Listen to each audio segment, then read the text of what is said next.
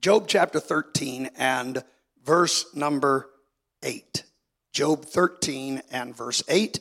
And then we're going to Genesis chapter 4 and verse 7.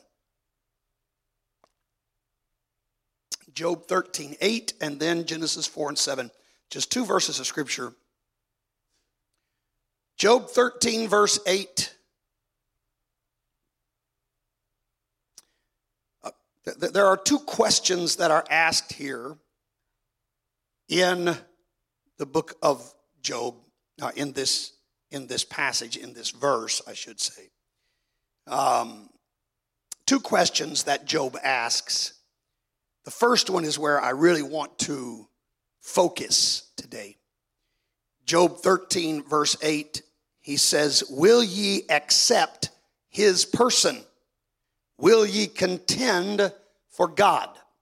Now, the question that Job asks, when you take it in context, it's obvious from the second question, will you contend for God, that it is God about whom he is speaking when he says, will you accept his person?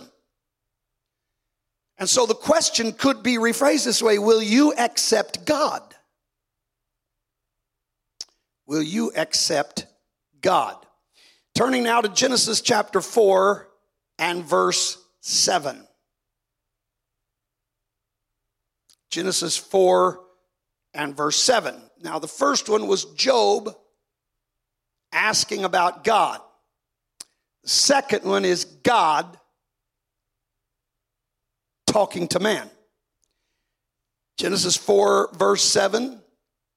God said, "If thou doest well, shalt thou not be accepted. And if thou doest not well, sin lieth at the door. And unto thee shall be his desire, and thou shalt rule over him." Now, God asks the question, or makes a statement, question here, if you do well. It's a rhetorical question. The answer is obvious. If you do well, shall you not be accepted? Or we could say it this way. If you do well, you will be accepted. Now, accepted by whom? By God. And so, in Job asks, will you accept God? And God says, if you do well, I will accept you. And so the title of this study today is Accepting or Being Accepted. Accepting or being accepted. Would you put your Bibles down? Let's pray today. Let's ask the Lord to help us. Let's ask the Lord to enlighten minds. And once again, I ask the church to remember that there are those who listen to these messages online, and it is possible for God to give them revelation as they listen. So would you pray to that end right now? Would you join with me in prayer? Everybody, Lord, in the name of Jesus Christ, I come before you, God, recognizing, confessing my need of you. God, I can't do this by myself. Lord God, for it's not by might and it's not by power, but it's going to be by your Spirit. You'll anoint me, if you'll use me, God, then I know, God, good can come of it. Lord God, if it's only the efforts of my mind and my abilities, God, then there can be no lasting good. I ask for your unction. I ask for your anointing, not only upon me, but upon the hearers as well today. God, let the will of the Holy Ghost be accomplished, I pray. In Jesus' name. In Jesus' name. Amen. God bless you. You may be seated. I want to take you to yet another question this morning as we start this study.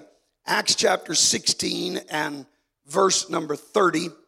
This is Paul and Silas having been cast into prison. They prayed, they sang praises to God.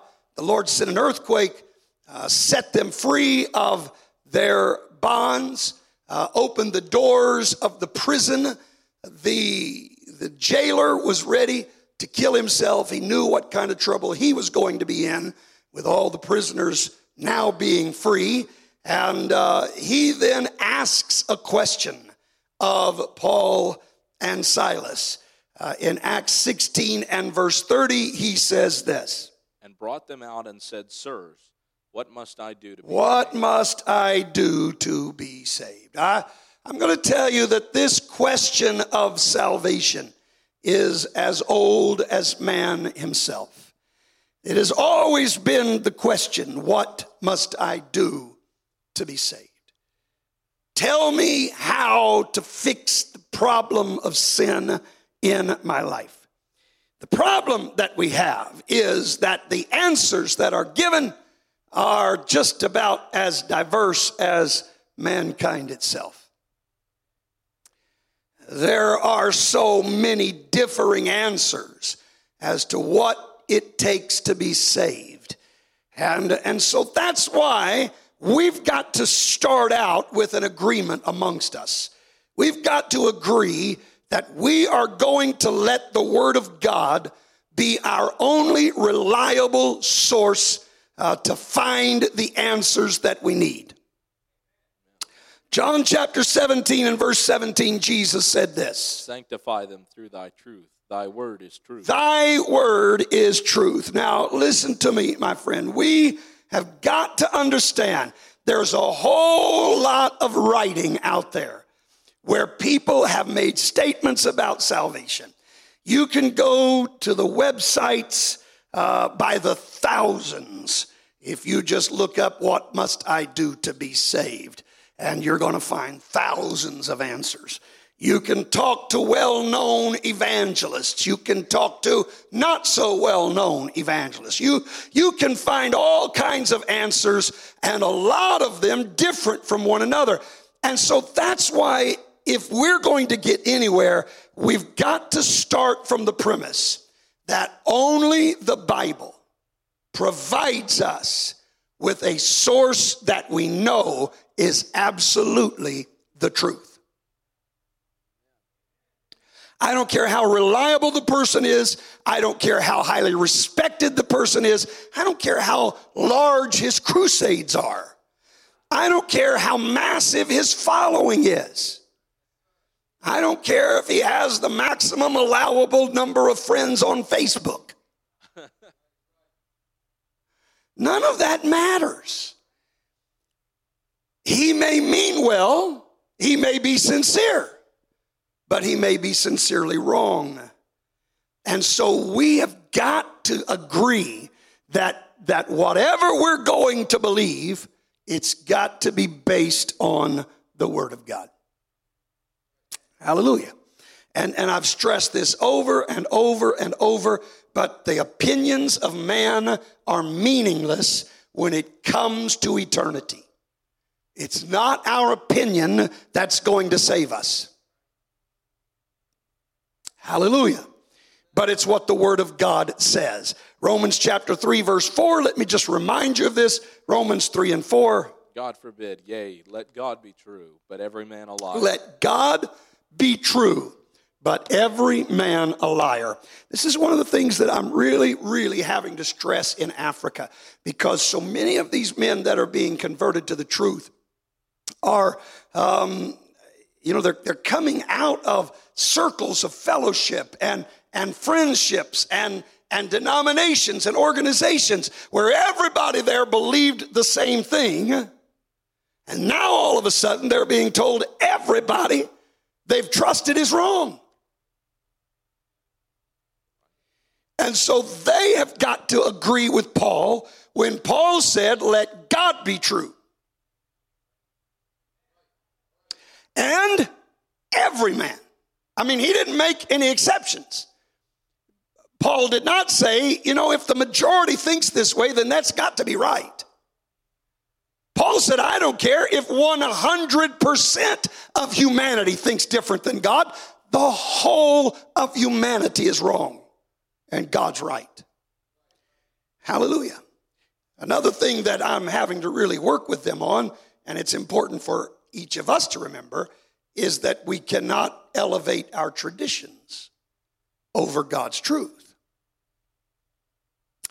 Let's read Matthew chapter 15, verses 1 through 9. Then came to Jesus scribes and Pharisees, which were of Jerusalem, saying, Who do thy disciples transgress the tradition of the elders? For they wash not their hands when they eat bread.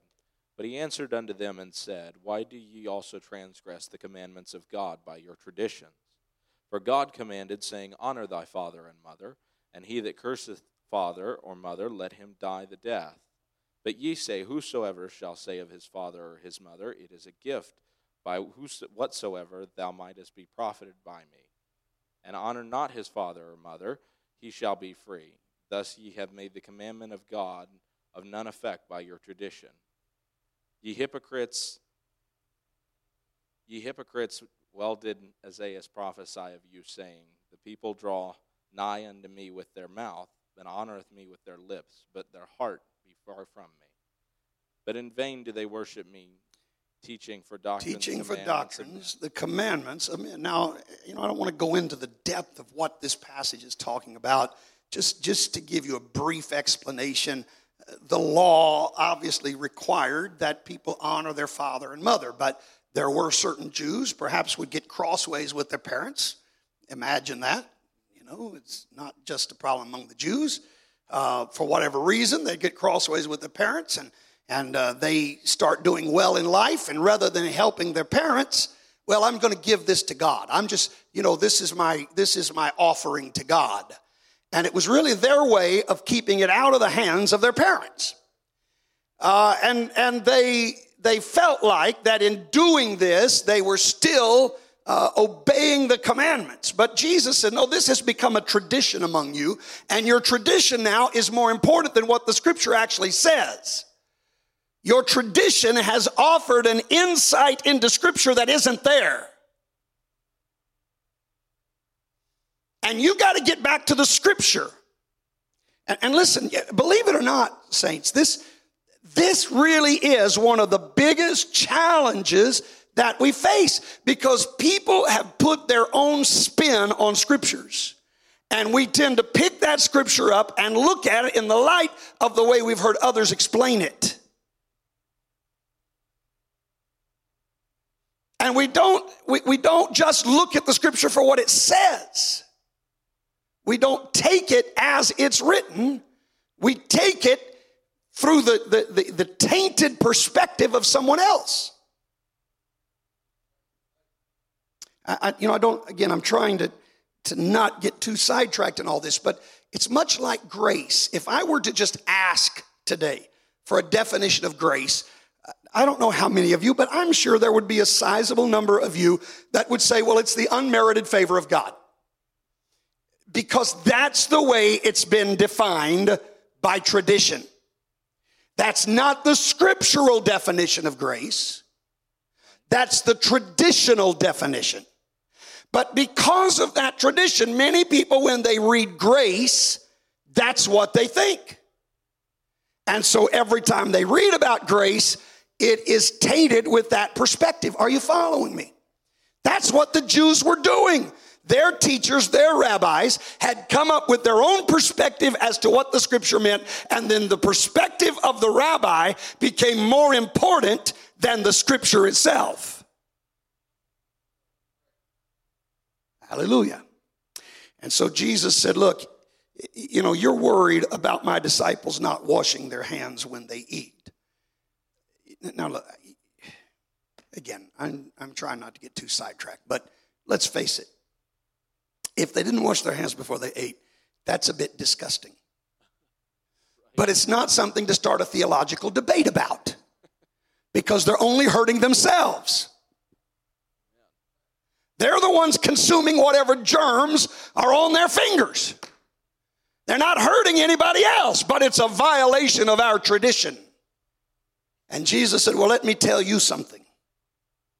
You have violated the word of God because your tradition has become so important to you. And this is what every one of us have to avoid. We have got to learn it. And I say this, again, I say it in Africa all the time. But listen, we really need to make it a practice that every time we open the Bible, we open our minds. Amen. And we open our hearts. Amen. And we let God talk to us, not based on what we think it means. but we just let God speak. Hallelujah. So when it comes to this question that we began this lesson with the jailer asking, what must I do to be saved? Let me just tell you, there may be a myriad of answers, but there's only one answer that is correct. And that answer is the one that is stated in the Word of God. Amen. So no matter who's giving you some other idea, we got to find it in the Scripture.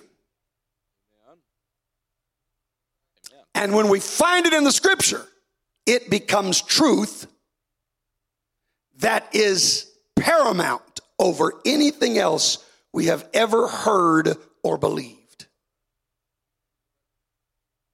Do you understand the safety in this? I don't know if we really have ever stopped to think about how safe this practice is. Do you know why cults are able to bring in followers? Do you know why people accept it? It's because they quit letting the Word of God be paramount. Do you hear me? They let somebody else tell them what they need to do. And listen to me, church, there is such safety in me constantly drilling into your hearts and your minds. It's the Scripture that's right. It's the Scripture that's right. It's the Scripture that's right. I've got no intention on ever veering from the truth that I believe. I have no intention on ever walking away from this message. But you hear me? I am human. Right. And I am just as susceptible to error as anybody else. And that's why I tell you, you get this book down, you study this book, you learn this book, you know what the Scripture teaches. Amen. Hallelujah. And that's why when you hear me teach, when you hear me preach, I don't just give you one Scripture and then just talk to you the rest of the message. But I'm going to take you through verse after verse after verse. I want to establish in your minds that what I'm telling you is based on the Word of God. I'm not the source of truth. The Scripture is. Right. Hallelujah. There's safety in this attitude. We will not go into error as long as we hold the Scripture as the only source of absolute truth. Praise God. So we're going to let the Scripture tell us what is the correct answer to the question, what must I do to be saved? And in order to establish that answer, we're going to first of all consider the most widespread incorrect answer and then address it from the Scripture. All right? I think you could probably tell that by the title that I've put on this lesson. But we're going to deal with what has become the most common answer when people are asked what to do to be saved. This one answer has spread throughout Christian circles like wildfire and has become the answer. I'm telling you, I see it. It's all around the world. Now, as I was preparing for this lesson, I did a search under the phrase, how can I be saved? Of course, I found many websites, many answers. I won't name these sites for you, but here is one website listed 5 steps to salvation. All right? 5 steps to salvation. Number 1, know that God loves you, wants to give you a new life. Number 2, see that your sin has separated you from God and the life He desires to give you. Number 3, realize that Jesus Christ died for you and rose again so that He might give you eternal life. Number 4, confess your sins to God and turn away from them to serve God faithfully. And number 5, receive Jesus by faith, accepting Him alone as your Lord and Savior. Now, I'm okay with steps 1 through 4. I think that I could take you to the Scripture and verify these things as being needful. But when they got to number 5, they lost me. because they said receive Jesus by faith and accept him as your Lord and Savior. There is no Bible for that. Another website lists 4 steps to salvation. Number 1, God loves you. Number 2, all of us have done, said, or thought things that are wrong. That's called sin, and our sins have separated us from God. Number 3, God sent his only son, Jesus Christ, to die for our sins. And number 4, if you want to accept Christ as your Savior, turn from your sins, you can ask him to be your Savior and Lord by praying a prayer. And then they give you an example of what that prayer is. So once again, they're telling you just to accept the Lord. You know, some of you will remember that's how this whole work in Africa first began, is when a minister, a pastor, a head of an organization from Zimbabwe came into my office, and I just asked him to tell me how to be saved. And his response was, accept the Lord as your Savior, and you're saved. And I then said, show me the scripture that says that. That was the beginning of what's going on in Africa right now. Because there is no Bible for accepting the Lord. And in fact, that conversation, many of you have heard me tell it before, but I asked him, I said, what would I have to do to be saved? He said, accept the Lord as your Savior and you're saved. I said, all right, now tell me where the Bible says that. And he said, well, John 3:16. For God so loved the world, he gave his only begotten Son. Whosoever believeth in him should not perish, but have everlasting life. I said, that's a beautiful scripture. Wonderful scripture. But that scripture doesn't say what you said. You told me to accept the Lord. I want to know, where is the verse that says accept the Lord? And he sat there for a long time. His Bible open in his lap. He dropped his head. He just stared at the pages of his Bible for a long time. And finally, without even looking up at me, he said, that's not in the Bible. And I responded to him by saying, you're right, it's not. So why are you telling people to do something the Bible does not tell them to do?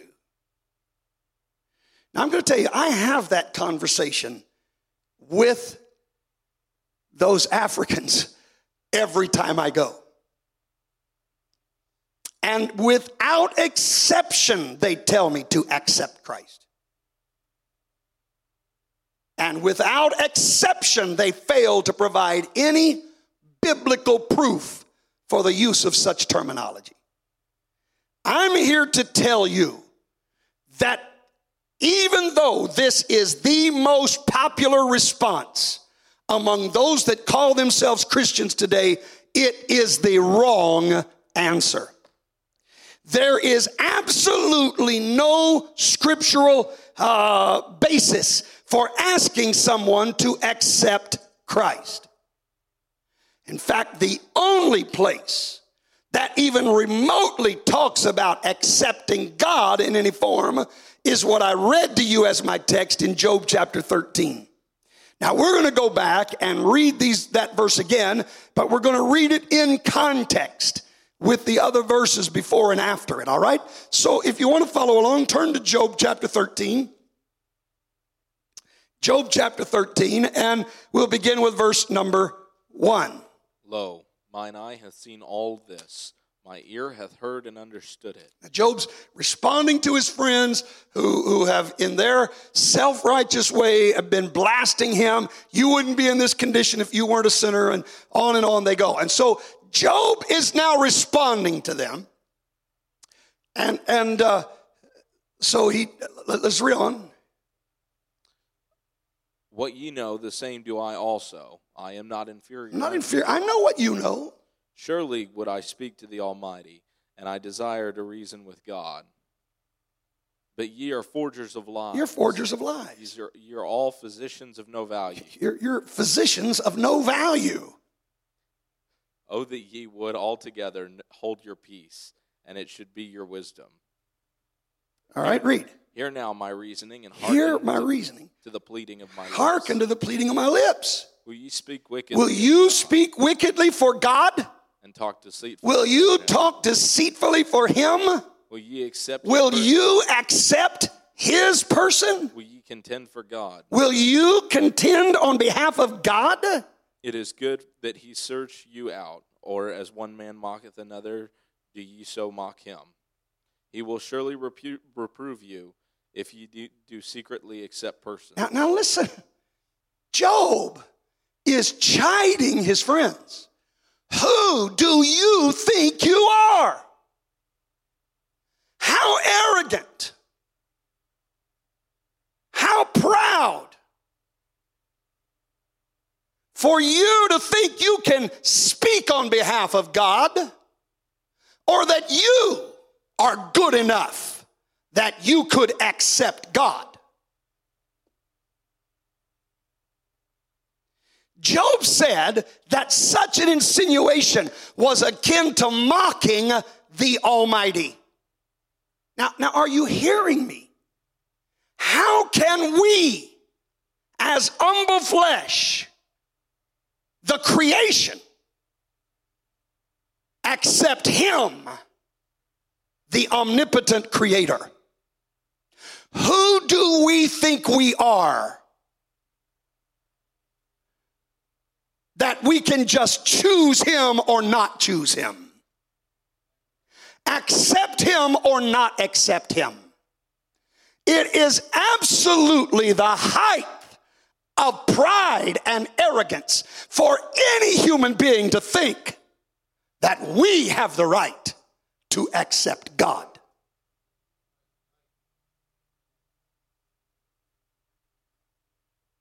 The real problem with the idea of us accepting God, not just that it's unscriptural, but that it is the exact opposite of what the Bible actually teaches. Because the Bible never teaches us to accept Christ. It teaches us he must accept us. Well, hallelujah.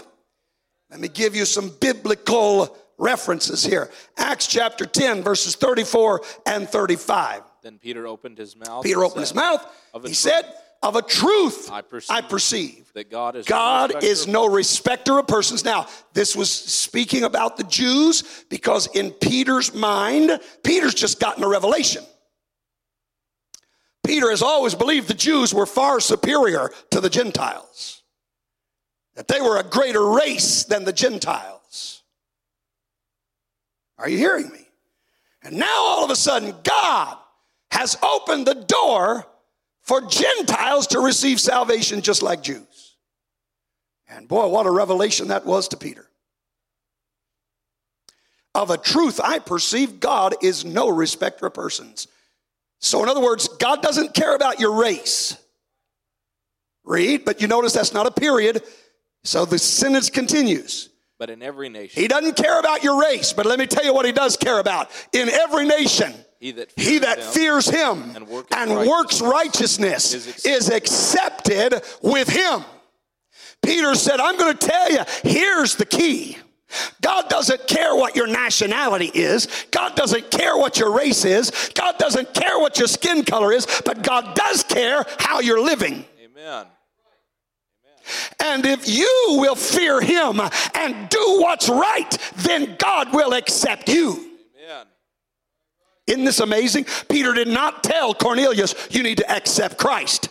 But Peter did tell Cornelius, because of your righteousness and because of your fear of God, God has accepted you.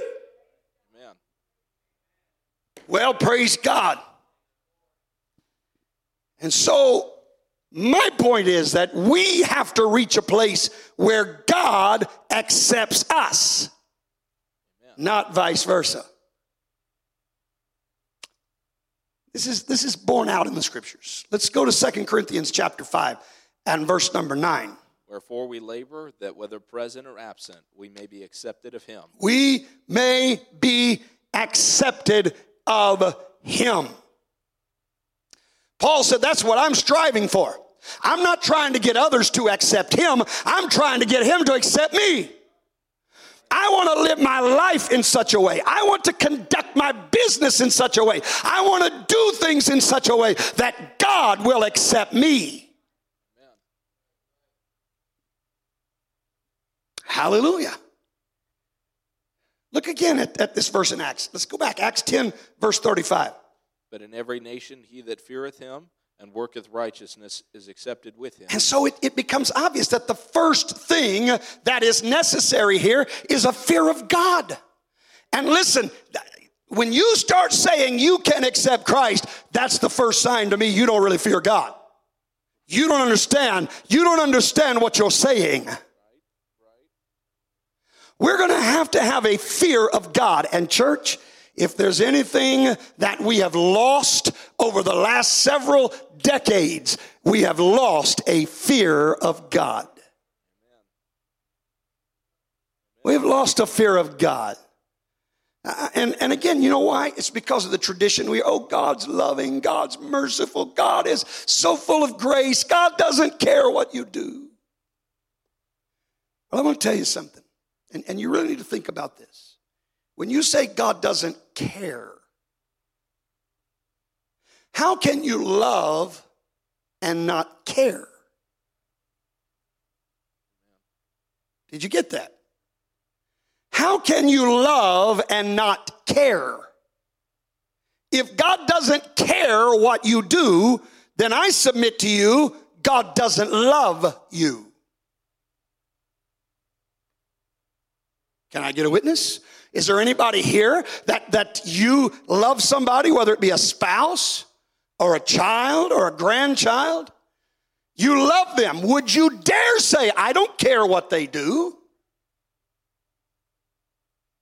Of course you care, because actions have consequences. And the reason that you care is because you love. Love brings care. So when you start saying God doesn't care about how you live, God doesn't care about what you do, you're really saying God doesn't love you. I submit to you, he does love you and he does care. And the first thing that we've got to do is get a fresh revelation and baptism of the fear of God. Because you know what that fear of God's going to cause us to do? You notice how Peter worded this? Do you see the order he put it in? In every nation he that feareth him and worketh righteousness. Because you see, when you fear God, it causes you to want to do right. Amen. The fear of God brings about righteous works. Praise God. There are things we don't do because we fear God. Hello? The fear of God brings about righteousness. This is perhaps one of the greatest travesties of this whole doctrine of accepting Christ, because it allows man to bring God into his life regardless of man's condition. Oh, so you're an alcoholic. That's fine. Just accept Christ. Oh, you're a fornicator. It's okay. Just accept Christ. Homosexual, no problem. Just accept Christ. Right? Isn't that what the world's teaching? It puts man in a place where you really become God. You can do what you want, live like you want, be who you want, and then you decide, do I want God or not? And it's not like that, my friend. It doesn't work that way. Well, praise God. What has to happen is there's got to be a change in our condition, and then God steps in and will help us and will save us. Now listen, I'm not teaching salvation by works. In fact, I really haven't even gotten to the real answer to the question yet as to what's got to happen in order for you to be saved, what you've got to do. But I'm just telling you how to prepare yourself for salvation. And first of all, you've got to be accepted of him. Let's go back again. The other scripture that we used as our text, Genesis chapter 4. Let's read the context of this. Genesis 4, verses 3 through 7.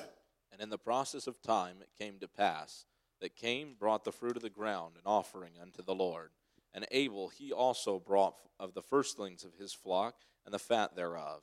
And the Lord had respect unto Abel and his offering. But unto Cain and to his offering he had no respect. God had not respect.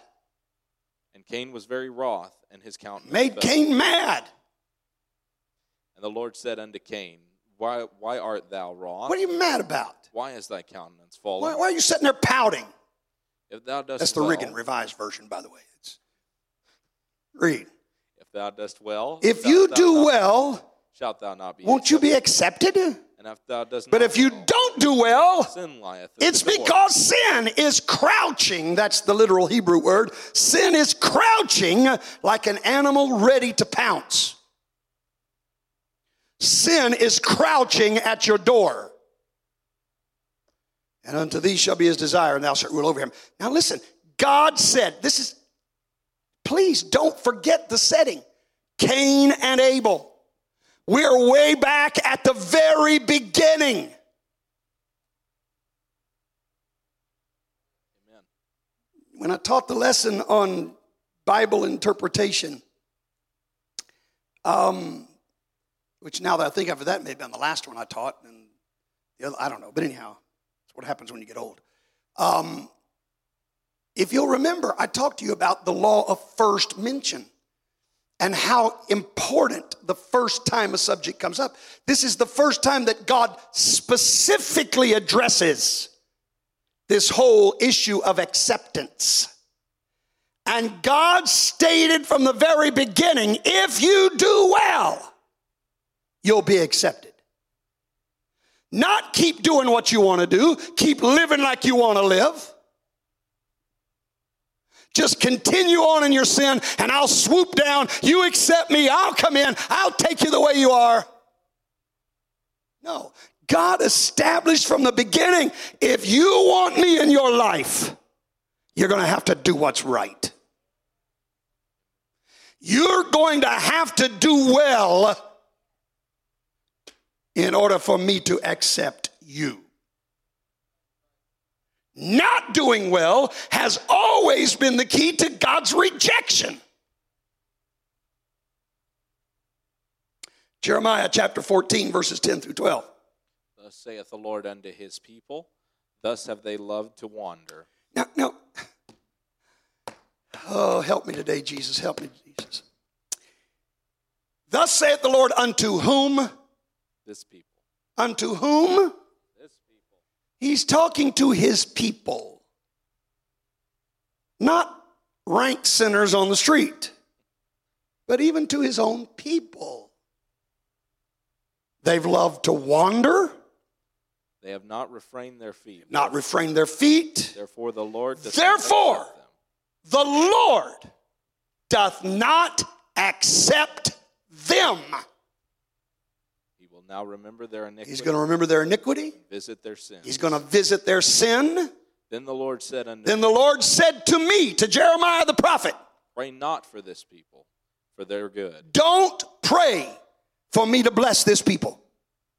When they fast, I will not hear their cry. When they fast, I'm not listening. And when they offer burnt offerings When they offer their offerings, and an oblation, I reject them. I will not accept them.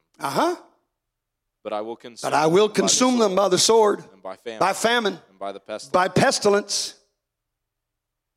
Do you see what God said? Now, the Bible in basic English, this phrase, they've loved to wander. The Bible in basic English says they have been glad to go from the right way. Contemporary English version says, you don't even try to stay close to me. Good News Bible says they love to run away from me and they will not control themselves. Now this is what God said. God said to his own people, if you want me to accept you, you're going to have to straighten up. I'm not just going to accept you any old way. Listen, church, I've stressed it and stressed it. The number one characteristic and quality of God is his holiness. Amen. That takes precedent over every other attribute that he possesses. He is first and foremost a holy God. And as much as he is love, as much as he is compassion, as much mercy as he has, I'm telling you, number one, he's holy. And because he's holy, you can't just live any old way. And God just close his eyes and take you anyhow. Doesn't mean he doesn't love you. But he's not going to accept you.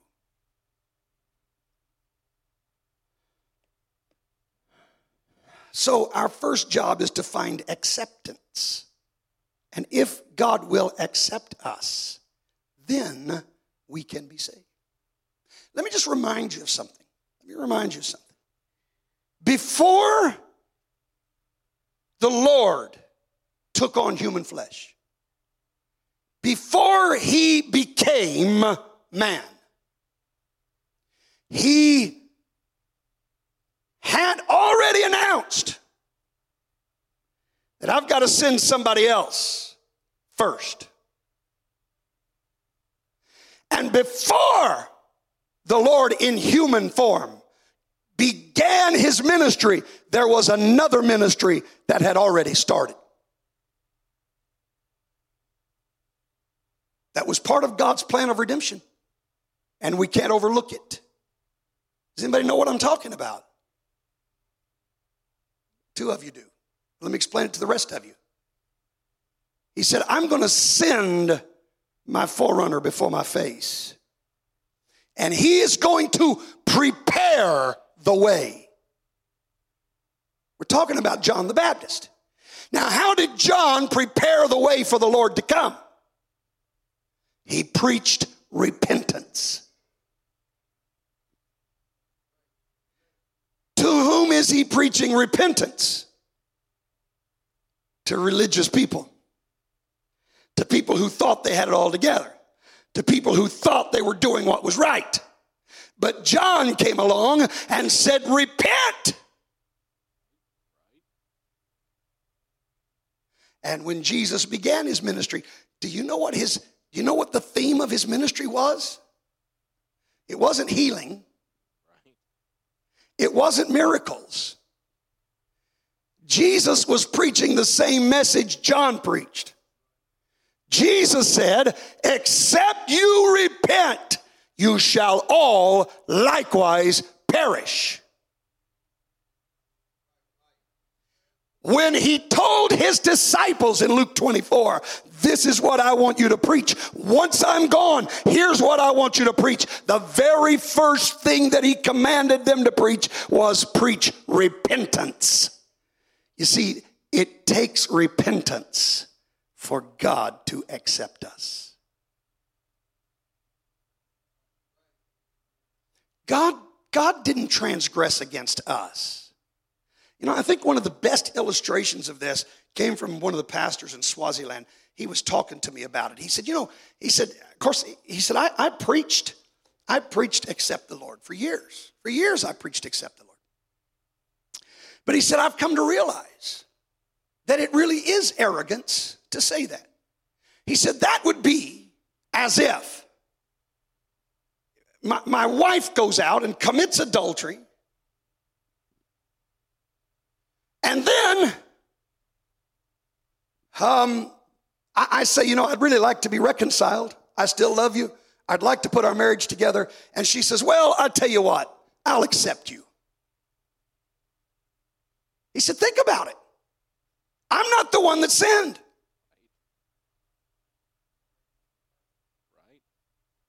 How does she decide she's going to accept me? It's not about whether she'll accept me. She's the one that transgressed. It's about whether or not I'm willing to accept her now. And that's the way it is with us. God hasn't sinned against us. Why should we be the ones to decide whether or not we'll accept him? We're the ones that were born in sin. From the moment of conception, sin has been a part of our DNA. Are you hearing me? And yet we want to approach a holy God. It's not about whether or not we can accept him, but we've got to convince him that he can accept us. And you know how we're going to do that? The same way that errant wife is going to be reconciled to her husband. She's going to have to, number one, repent. I'm sorry, I was wrong, and I'm not going to do it again. Right. That's the way you find acceptance. And that's what I'm telling you. That the first step for us to be saved, the first step, we got to repent. We've got to reach a place God's willing to accept us. And then once he accepts us through our repentance, then we can find out what we got to do to be saved. Are you with me? Amen. Well, praise God. This is the key, my friends. We have got to reach a place that God can look down at us and say, I accept you.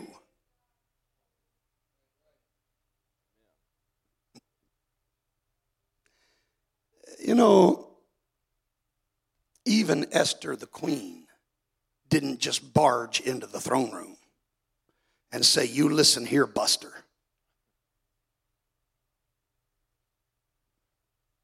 Do you see, O king, I'm holding out the scepter to you? No. She might have been the queen, but she was not the king. And even though she was the queen, she had to find acceptance. Hallelujah. And that's what I'm trying to tell you, that we cannot be so arrogant as to think that anytime we get good and ready, in any condition that we want to be in, that we can just open our hearts and accept the Lord as our Savior and everything is all right from that day forward. It doesn't work like that. We are sinners. We are filthy. We've got a corrupt nature. We have got a tainted mind. We've got a rotten spirit. But there's a holy God that really does want to save us. He really does care about seeing us make it. He doesn't want us to be lost, but he cannot accept us in our current condition. And so we have got to find a way that we become acceptable in his sight. That's why the Apostle Paul said, I beseech you therefore, brethren, by the mercies of God, that you present your bodies a living sacrifice. Holy? What? Acceptable unto God. Do you know, Paul said the only way we're going to be acceptable to God is if our bodies become a living sacrifice and we become holy. Then we become acceptable to a holy God. Hallelujah.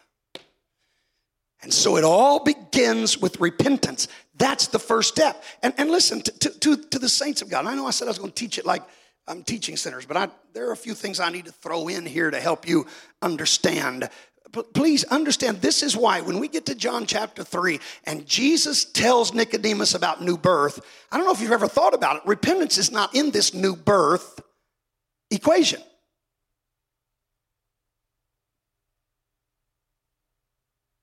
All right, it got real quiet, so let's read it. John chapter 3, beginning with verse 1. There was a man of the Pharisees named Nicodemus, a ruler of the Jews, that came to Jesus by night and said unto him, Rabbi, we know that thou art a teacher come from God, for no man can do these miracles that thou doest, except God be with him. And Jesus answered and said unto him, Verily, verily, I say unto thee, except a man be born again, he cannot see the kingdom of God. Right? Nicodemus said unto him, So Nicodemus wants to know, how can a man be born when he is old? Can he enter a second time into his mother's womb and be born? What do you mean born again?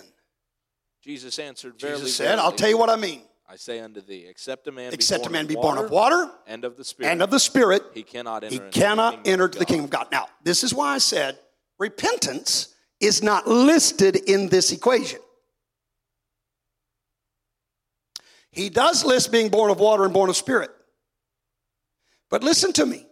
You can't be born of the Spirit, nor can you truly be born of the water if you have not approached God in repentance.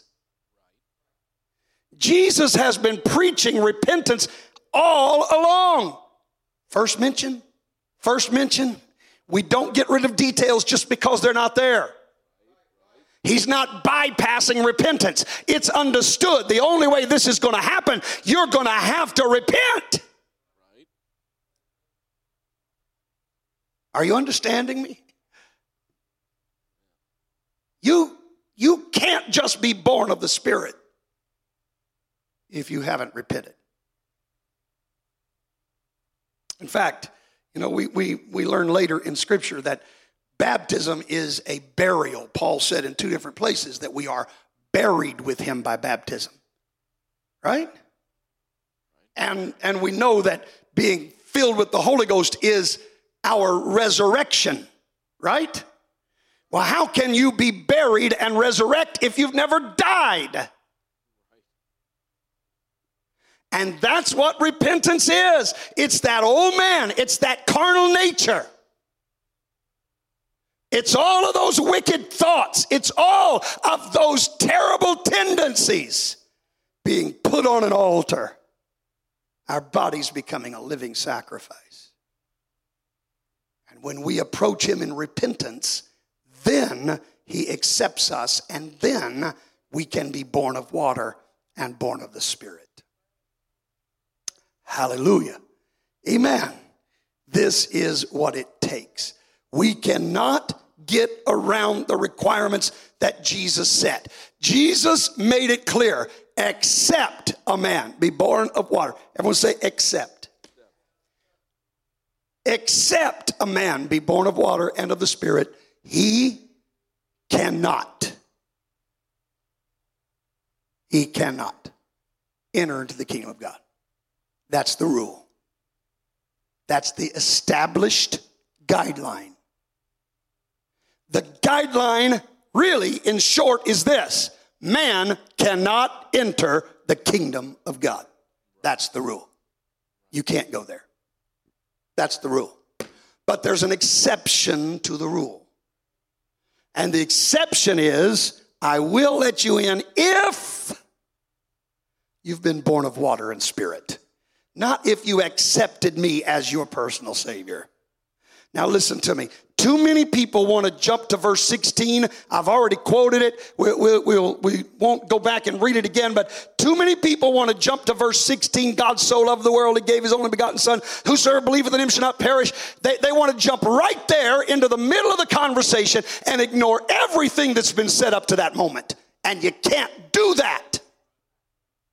You can't pull one sentence out of the center of a conversation and make sense out of it. You got to go back to when the conversation started. You got to find out what they're talking about. I know there have been times that I've walked into the middle of a conversation and made an assumption about what people were talking about. And I've had others do it to me. They've assumed I was talking about something that I wasn't even talking about.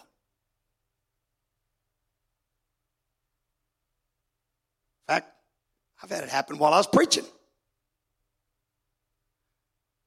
I've had people come to, Pastor, you were talking about me, and when I never even thought about you. I know it hurts our ego to find out that people aren't thinking about us as much as we think they are.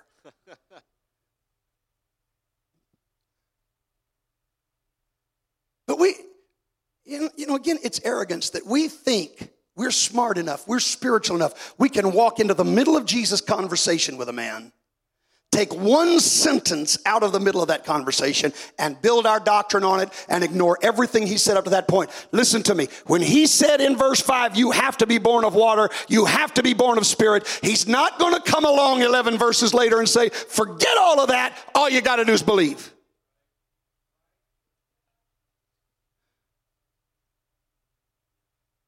Hallelujah.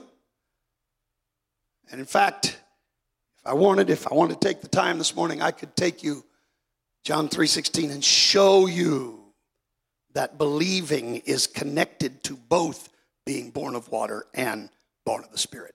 He wasn't just saying believe it in your mind or accept me in your heart. But the kind of believing he's talking about, Mark 16:16, he that believeth and is baptized. So that connects the believing of John 3:16 to the birth of the Spirit of the water in John 3 and 5. Are you understanding me? Let Scripture interpret Scripture, right? So Mark 16:16 connects being born of water to believing. John chapter 7, the Bible says, this spake he of the Spirit, which they that believe on him should receive. Right? So John connects believing with the birth of the Spirit. So when you read John 3:16, you don't read it like all you got to do is make one mental consent. But the believing he's talking about there, the Greek word pistos, it is believing to the point of obedience. You got to obey what I said in verse 5. Right. If you don't obey what I said in verse 5, you don't really believe. Hallelujah. So you want to know how to be saved? Jesus just told you there's only one way for you to be saved. You got to be born of water and you got to be born of the Spirit. Amen. And Peter sums it up perfectly in Acts chapter 2, verses 37 to 39. Let's read. Now when they heard this, they were pricked in their hearts and said unto Peter and the rest of the apostles, Men and brethren, what shall we do? First mention. First time sinners ask how to be saved. And what's the answer? Then Peter said to them, Repent. First of all, you got to get yourself ready for God to accept you. First of all, you're going to have to repent of your sins. You're going to have to ask God to forgive you of your sins. And you're going to have to make up in your mind that with his help, you're not going back to that old lifestyle anymore. So let's start it here. Let's find a way to be accepted of him. Repent. And then once you've done that, do what? Be baptized, every one of you, in the name of Jesus Christ, for the remission of sins, and ye shall receive the gift of the Holy Ghost. For the promise is unto you and to your children and to all that are afar off, even as many as the Lord our God shall call. I want to tell you today, if you want to be saved, don't try to accept Christ. Rather, repent of your sins and make yourself acceptable to him.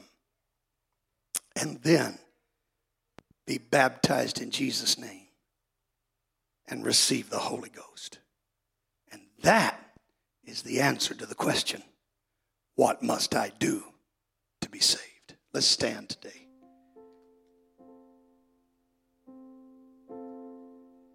I am not worried about accepting him.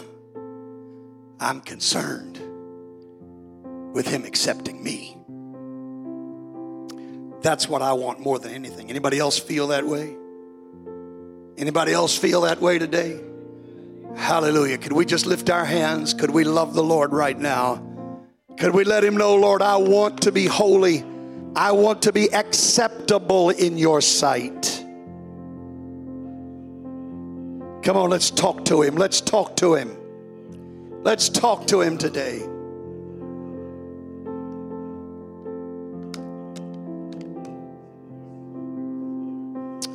Oh, I love you, Jesus. I love you, Jesus.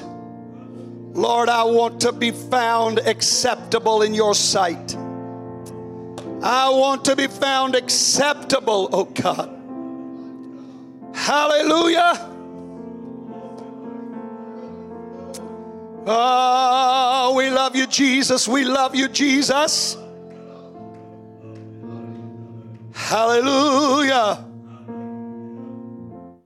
Praise God. Praise God. Hallelujah. Hallelujah. Hallelujah. Why don't we come stand around the front for just a moment? I'm going to let you go.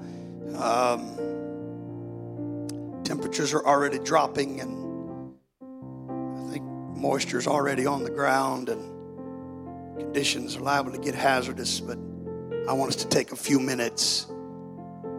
Let's, first of all, let's thank God for truth. But then secondly, let's really take a few moments and let God know, Lord, I want you to lead me. I want you to guide me, because I want you to accept me.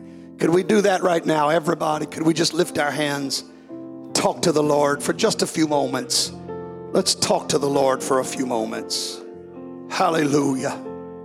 Hallelujah. Hallelujah. Hallelujah. I love you, Jesus. I love you, Jesus.